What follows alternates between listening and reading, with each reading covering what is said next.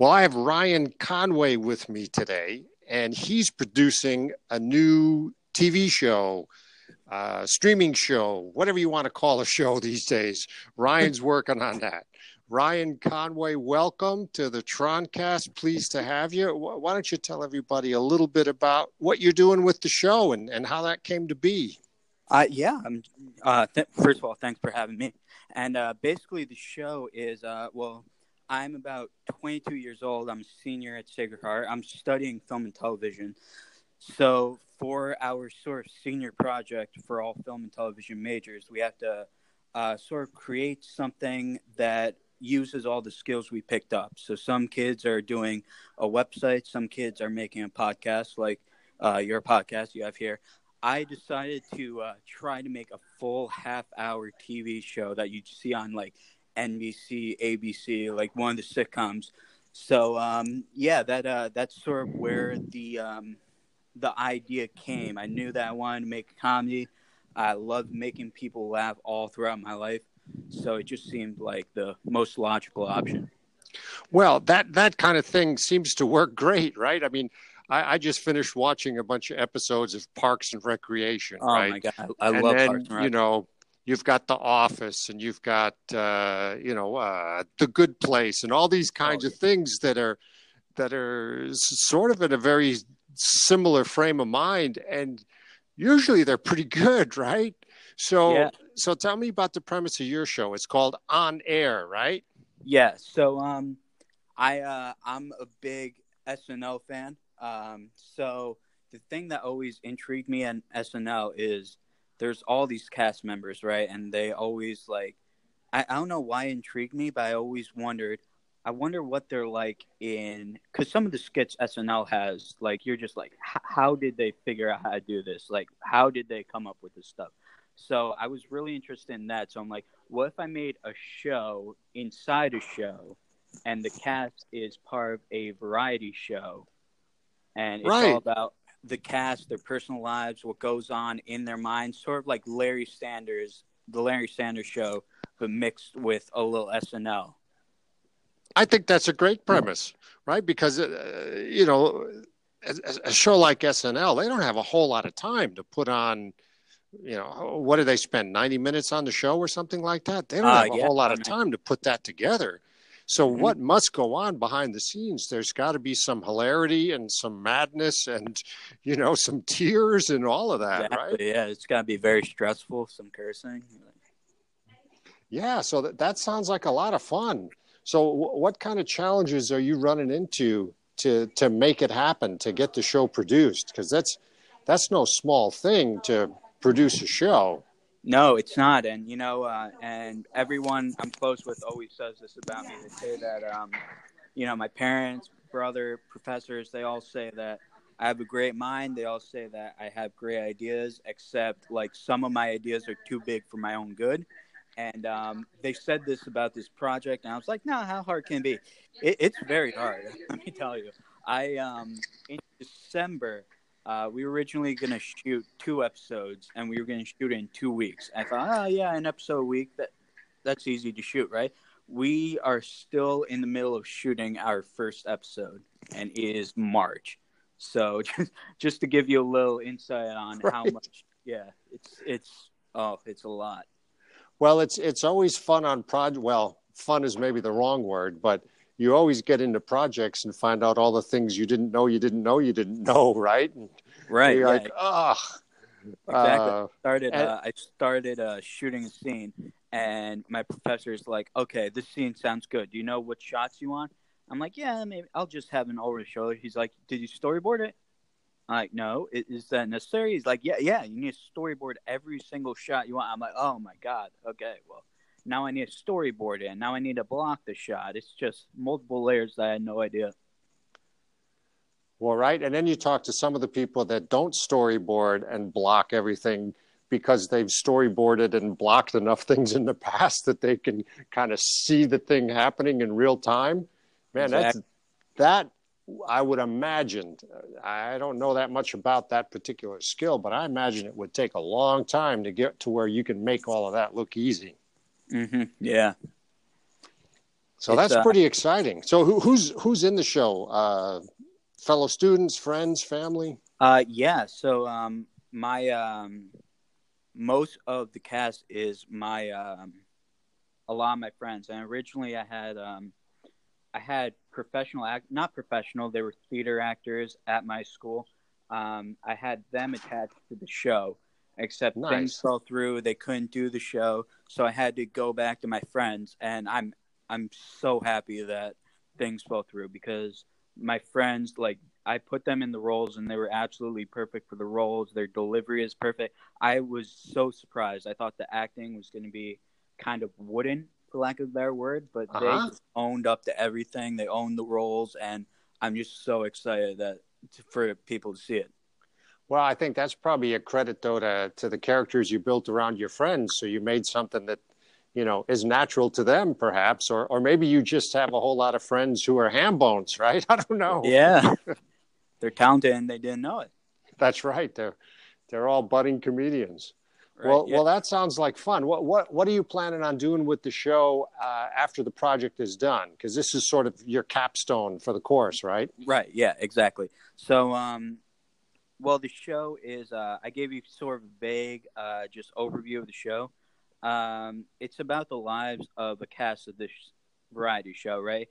Except, I also want to go over topical issues. So, in the first episode, the producer sort of is fired. The old producer is fired because of sexual harassment claims. So I thought that would be very timely, very interesting. Right. Sort of cover that topic. And then other topics I want to cover, and I have an entire list of topics in the Serious Bible, is, lack of race in the workplace, cyberbullying, because now the internet, people can always harass stars. And so I wanted to cover that. I want to cover drug abuse, therapy, sort of things like that. I'm really a big fan of just comedy that also tells a story, that can also get deep. Like Roseanne, and I don't want to get, take all the shenanigans in her personal life away. That show, what I loved about that show is just they had serious topics and then mixed it with comedy, and it just did so in such a unique and just a refreshing way, and encourage people to talk. And that's something that I also want to do. I want to encourage people to talk, because, and again, not to be political, in this current landscape, people are so divided, and I just want to give them like a controversial topic and approach it from both sides and say, hey, maybe you can learn from this side, maybe you can learn from that side. Because honestly, some of my friends and I are on some of these topics we're tackling, we are on polar opposite sides. But then as we're writing it, we're like, oh, okay, I can see where you're coming from. You see where I'm coming from. And now we have a better understanding. Well, that's a good start, right? If you can see where each other's coming from, that's a good start. Exactly. I just realized I did not answer the question at all. I'm so sorry. No, it's good. We're talking about real stuff, and then you look at some of the icons of the world you're working in, like Norman Lear, right? With things like, All in the Family, mm-hmm. and the Jeffersons, and, the kind of topics he dealt with at the time were super controversial, divisive and all that for its time.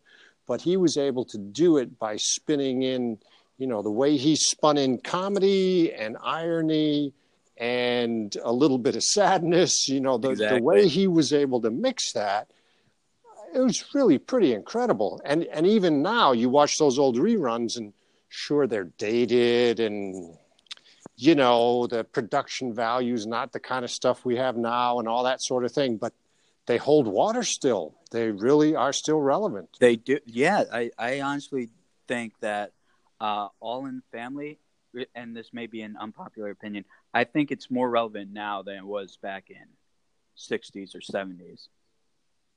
Well, it feels that way because of, the experiences we've been through as a culture, people, country, whatever you call us, right? Mm-hmm. That we come back around to this and go, wow, we're revisiting this, and it could be present day, right? Yeah, exactly. Pretty interesting. It's pretty interesting. Yeah. Wow, that's neat. So what's your plan for after school? Where are you going? Where are you going with your skills from there, you think? Well, it's funny because as we were shooting the show, and the cast, they all loved being in it, and I'm actually starring in the show too because my lead kind of dropped out on me. So we just all loved working with each other, and one of my friends actually brought it up to me. He's like, "Hey, I think we have something really good here. I think the comedy is great. I think the delivery is great. You should honestly try to consider bringing it somewhere." So we researched and we found some independent TV festivals that take place in September. So we're going to try to get the pilot, if it's good enough, we're going to try to enter it in the TV festivals, hopefully get some attention on it. We have social media now. We're trying to grow our following. But I'm very unlikely, but I hope that it goes somewhere, honestly, because developing this, I really love the characters and just the story we're trying to tell and the humanity of these people. They're going through things that everybody in their everyday lives goes through, and I think that's really something that should be covered. Well, and at this stage in your career, even if you touch 100 people, you've made an impact with the show. Exactly. Right. It'd be fun to touch 100 million for sure. Yeah, for definitely. Sure. But you sometimes do it a project at a time. I mean, Spike Lee got his first Oscar the other day, and how long has he been at the very, very top of that game? Right. So, for some folks it takes a while. For others, you hit an early home run. You just never know, right? Right, exactly. And I've always had this mindset that, obviously I want to reach the masses, but and I've been this way since I was younger, if I can make one person think differently or smile or forget all the negative things, then I think that I did my job. And, of course I want to do that with 100 million, but again, that one person can change everything. And that's just my view of things. Right. So what are you doing for distribution now? And what do you think the next step is going to be? Next step is, well, first of all, next step is finishing this thing. And then, just showing it to my professor and my fellow students, and hopefully they look at it warmly. We've tested it on some other friends who aren't involved in the production. We just show them a few clips and they all seem to like it. So hopefully we show it to everyone at my school. They love it. We continue to sort of develop it, show it to the TV festivals. And we also want to try to do 2 or 3 more episodes so you can really get an idea of what the series is like, what the writing is like, where we would like it to go. Yeah, that makes a lot of sense. Are you streaming it now at all, or are you showing it live right now? I mean, not live necessarily, but are you showing it any place where someone can go watch it? Right now, no. We, again, like I said, we have social media that we're currently trying to market the show to. But right now, I don't want to show my hand. I don't want to give anyone sort of a preview unless I'm fully confident in it. And I'm confident in the clips we have. I'm confident in the way everybody was acting. But just from an editing standpoint, I think some things can be tightened. And I always had the mindset that if I'm not 100% behind it, then I'm not going to show like something that's 80% done. So, I refuse to show any clips yet until they're 100% done. So, people have to wait for that, and it's been annoying to them. Like one of my friends. but I think that's smart of you. You shouldn't show it till you're ready to show it. So I think that's smart. Yeah. Well, yeah, and it's always the first impression. That's going to be the first impression. So I'd rather them wait a while to get the first impression than get the first impression and say, "Oh yeah, that was good, but that could have been better. That was okay, but that could have been better. This had an editing mistake there." I'd rather them be like, "Oh man, that was great," in like 2 months. Right. No, that makes a lot of sense. So, what do you think some of your fellow students are working on that's similar to what you're working on? Are you seeing other people doing the same kind of things, or are they taking on different projects? Okay, well, this is a very interesting question because my professor, who's sort of my point guy on this, we have a really good relationship. I told him right away, I'm like, I want to do a sitcom. And he's like, all right, I know you. I know your comedy. I think you can go for it, and I think it'll be good. Said, okay. A few weeks pass. I walk into his classroom because I have a question. He introduces me to another kid who's a senior. And he's like, hey, he's doing a sitcom too. I'm like, oh, cool. So I figured, hey, two people doing sitcoms, that's fine. This is when I said that the rest of my cast canceled me. So I booked the cast, right? I had my entire cast filled.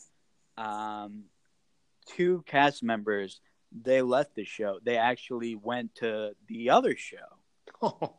Yeah, so now That's showbiz, baby. That's yeah, I know. showbiz. So I now have an extra sort of just an extra urge to make it better, so they can be like, "Wow." Right. My former stars can see it and be like, "Wow, I screwed up."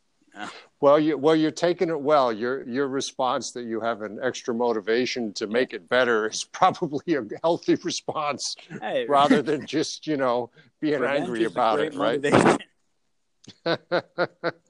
Right, but the right kind of revenge, right? That's a quality, polite revenge, if you will. Exactly, and I hope his show is good. I've heard the premise, and it sounds like it could be really fun. But I want to be better. Right. Well, maybe we coined a new word, polite revenge. Wouldn't that be something? Polite Have revenge, to think about what that turns into, right? I'll write in the next episode, polite revenge. That's right. I have just avenged myself for your misdeeds, and you thanked me for it. So there you go. Well, maybe that won't work, but it was at least made me chuckle. So. Well, hey, that's what I do. That's right. There you go. So your comedy mission worked. You got me to chuckle. So good job. Good job. I'm on the right road. That's right.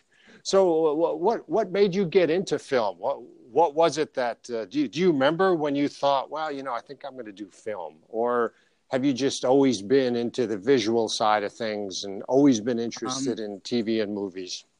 Well, interestingly enough, first I wanted to be an actor, and I still sort of do. But so at a young age, I just loved television. So I always watched TV, and I always wanted to be in TV. So at around, I think, 8 or 9 years old, maybe 10, I don't know. I was young. My parents put me into an acting school. So I went there for like 2 years. Wasn't really for it. It was a long day for like a 10-year-old. So then years passed, and I kept wanting to go into the business, and I kept making people laugh, and everyone kept telling me, you can be in TV. You should be in TV. You should do stand up. But I always refused. So around 15. I tried to go back in to it, and I was in this other agency, and I was there for another 2 years. And then 17, I left the agency, and at this point, I'm not acting. So I just, I'm trying to figure out when exactly was it, but I decided to write scripts, and so I just wrote my own scripts, wrote my own stories.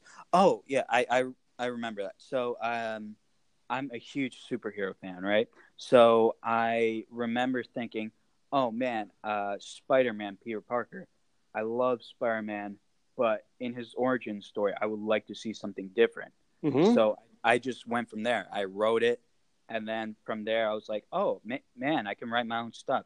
So I just kept writing, and then obviously I went to Sacred Heart. I studied film and television, and then it just seemed like the most logical move to make a TV show.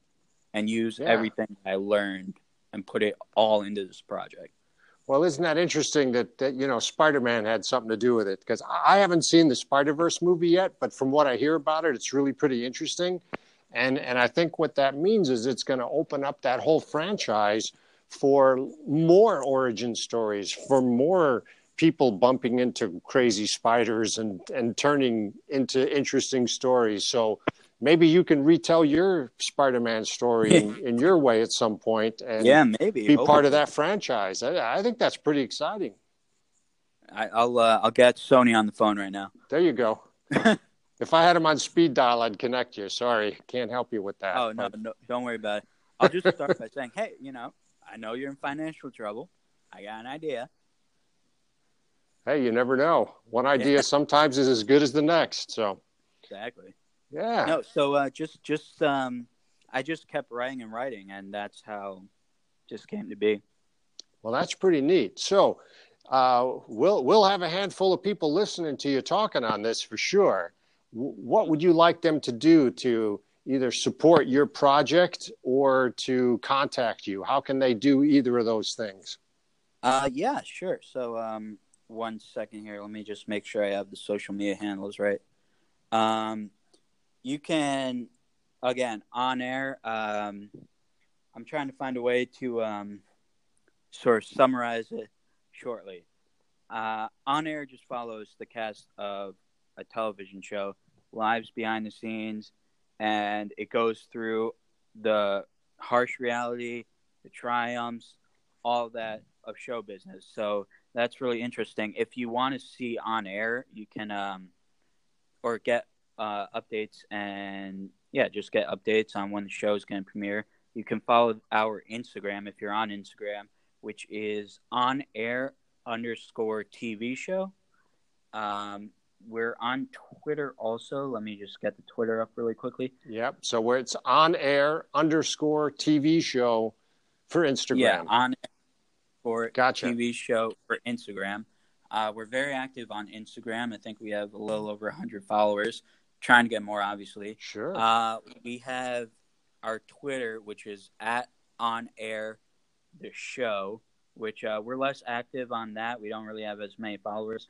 But, and then for me personally, you can follow me at Ryan Conway 15 on Twitter. And there, sometimes I'll put little updates on the show just to let you know when it's going to premiere, little news and tidbits of the show, some behind-the-scenes things. And, it's just really interesting. So if you'd like to keep up with the show, we'd love to have you on this journey. Well, wonderful. I think that's great. I appreciate you taking the time and sharing that with us and being on the Troncast. It's been fun to talk about your beginning journey in the film work and wish you great successes. So that is onair_TV show at Instagram or Ryan Conway 15 on Twitter. 15, 1-5, right? Yeah, 1-5. Gotcha. Well, it's been really fun talking to you, and I hope you've had a good time with it too. And it's fun hearing about your project, and good luck with that and for the next one. All right.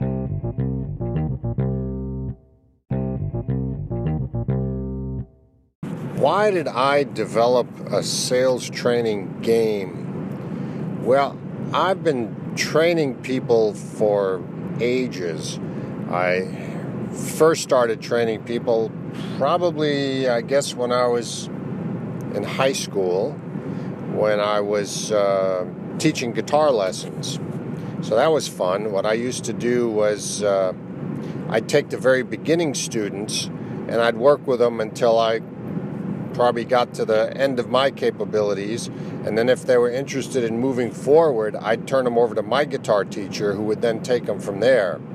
That way he had a steady stream of sort of intermediate students that he could start working with and do fun and interesting things with them, rather than just teaching them, here's how you pluck a chord, here's a C, a G, a D, or whatever. And it worked out great for me because he would pass people on to me to start them. when people contacted him. So I had a steady stream of business coming in, and it was really pretty fun. I mean, I'm no great musician. Actually, some people would say I'm a pretty lousy musician, but I love it, and I loved it a lot, even more then. And it was fun to take people who'd never played guitar before and get them, strumming out some basic songs and doing some basic little picking routines and things like that, so they could, do at least some fun songs like, House of the Rising Sun and Take Me Home, Country Roads, whatever. It was pretty fun. Anyway, so I've been training with people for a long time, and it's a lot easier training people when they're doing something that they enjoy and they're doing for themselves, like learning to play the guitar. And then I taught people for a long time how to work with dogs, how to train dogs, how to handle dogs. I probably did that, I don't know how many years, 15 years, 20 years probably. And that was a lot of fun too, because people had some motivation to learn how to train their dog or handle their dog because they enjoyed working with their dog, or they liked being outside, or whatever it was. So it's a little weird with sales and customer service training that people are often resistant to sales and customer service training, because if you get decent training as a salesperson, you make more sales, you feel better about yourself because you're being more successful, you make more money because either you make more commissions or you qualify for salary increases or whatever. And if you're a customer service person and you have good training, well, you think that would be self-motivating, because then when people yell at you, you can calm them down and turn those into pleasant conversations. Or when people have problems, you're more efficient at helping them. It's easier to direct them to the right place so they get what they need. Because it's hard to be a customer service person if you're not driven by the desire to help people and help them figure out their stuff. So it's weird that so many times sales and customer service people are resistant to training. So I've worked on all sorts of programs, and if you go to mysolvingsales.com, you can basically see my catalog of sales training stuff built out as a self-driven, self-motivated set of journeys you can go on for sales mastery, and that's all good. I've set up lots of different sales programs where the mission might have been to learn something simple like, here's one new phrase you should master because it really works well in a certain condition that comes up quite a bit. Or here's another way to frame your offering, because sometimes the way you've been framing it isn't exactly working, right? So those kinds of things, fairly specific, work well. But one thing that's hard to do is to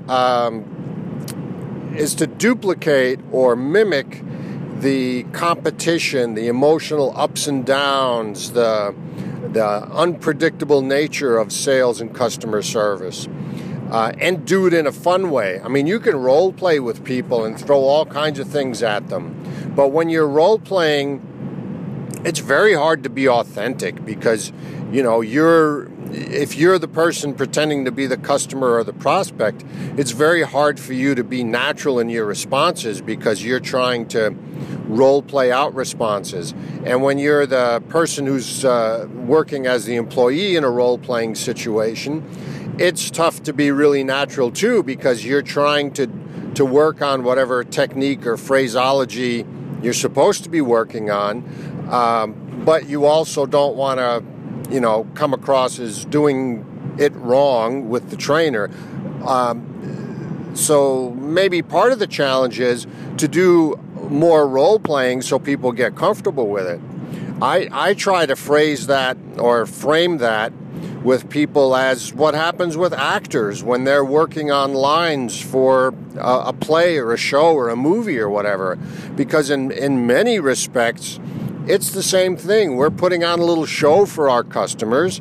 And yes, there's always a lot of improvisation and some unpredictability.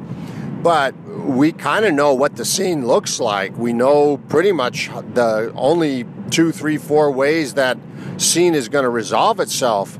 So why not practice scripting? I mean, we call it scripting in sales and customer service, so why not practice it as if it were scripting, and practice the script until you get the motivation of the line right, and the phrasing of the line, and the pacing, and the tone, and all that sort of thing. I try to work on that with people when I'm working on retention exercises, because being able to retain good training is difficult too.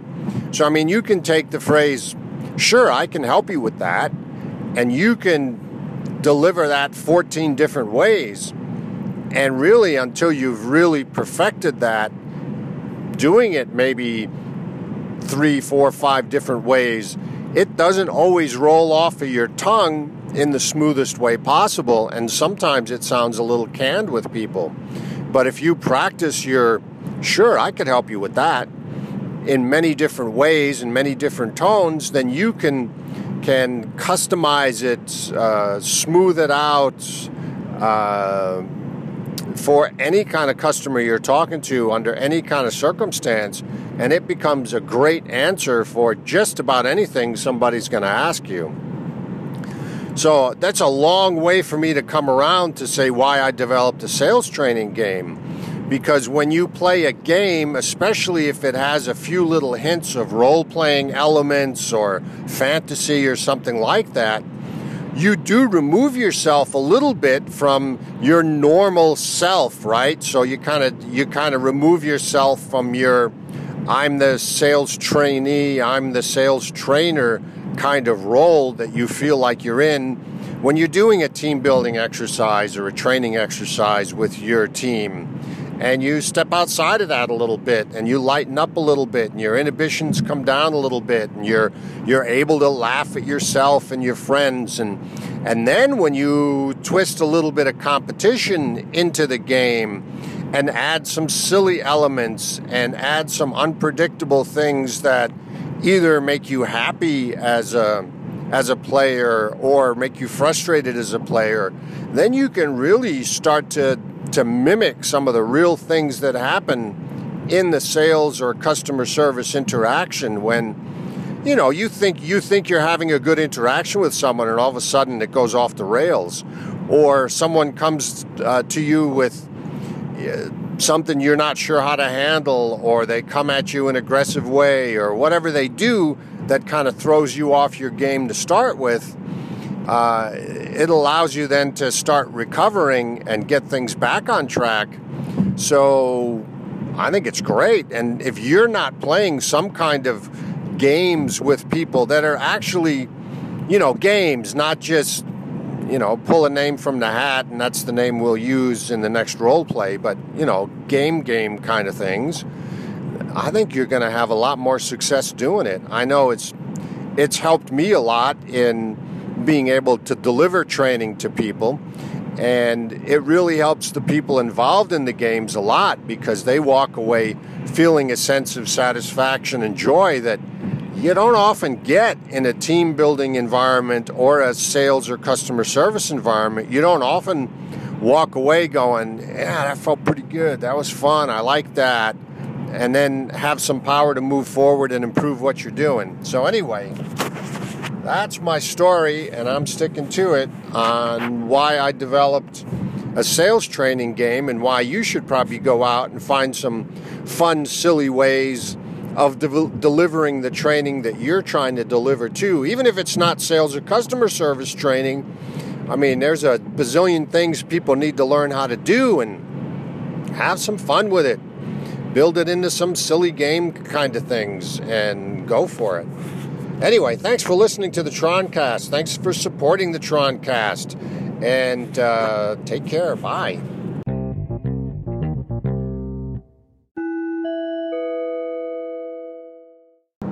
What do you do for sales training when sales training is so frustrating and seems so counterproductive sometimes? right? Because the people getting trained are sometimes resistant, or sometimes they've been through so many training courses where they just tune out everything you say and you sound like the teacher in Charlie Brown. Wah, wah, wah, wah, wah. Sometimes the people doing the training are so frustrated because they come up with some really good material and go out in the field and prove some really good phraseology and techniques and approaches, and then when they try to train it, sometimes it doesn't work in reality the way it worked for them, or it doesn't work for the particular people doing it, or the folks who get the training just don't feel like putting in the time to perfect it. It's really frustrating for the trainers. It's also really frustrating for the higher-ups, for the big bosses, because they invest in training and they invest in training materials. And sometimes the numbers don't move, and so they wonder, well, why are we doing this? What's the point? So I've come up with a couple different approaches for sales training that maybe are helpful. One idea is to make it a self-driven process, where the salesperson is on their own sales journey, their quest for sales proficiency, their quest to be their own sales hero. So if you want to check that out, go to solvingsales.com. That's all about my self-driven sales journeys program. And you can subscribe to that for, I think right now it's $5 a month. I'm making it super easy so people can get in there and start creating their own journey to sales mastery. Solvingsales.com. Solvingsales.com. Thank you.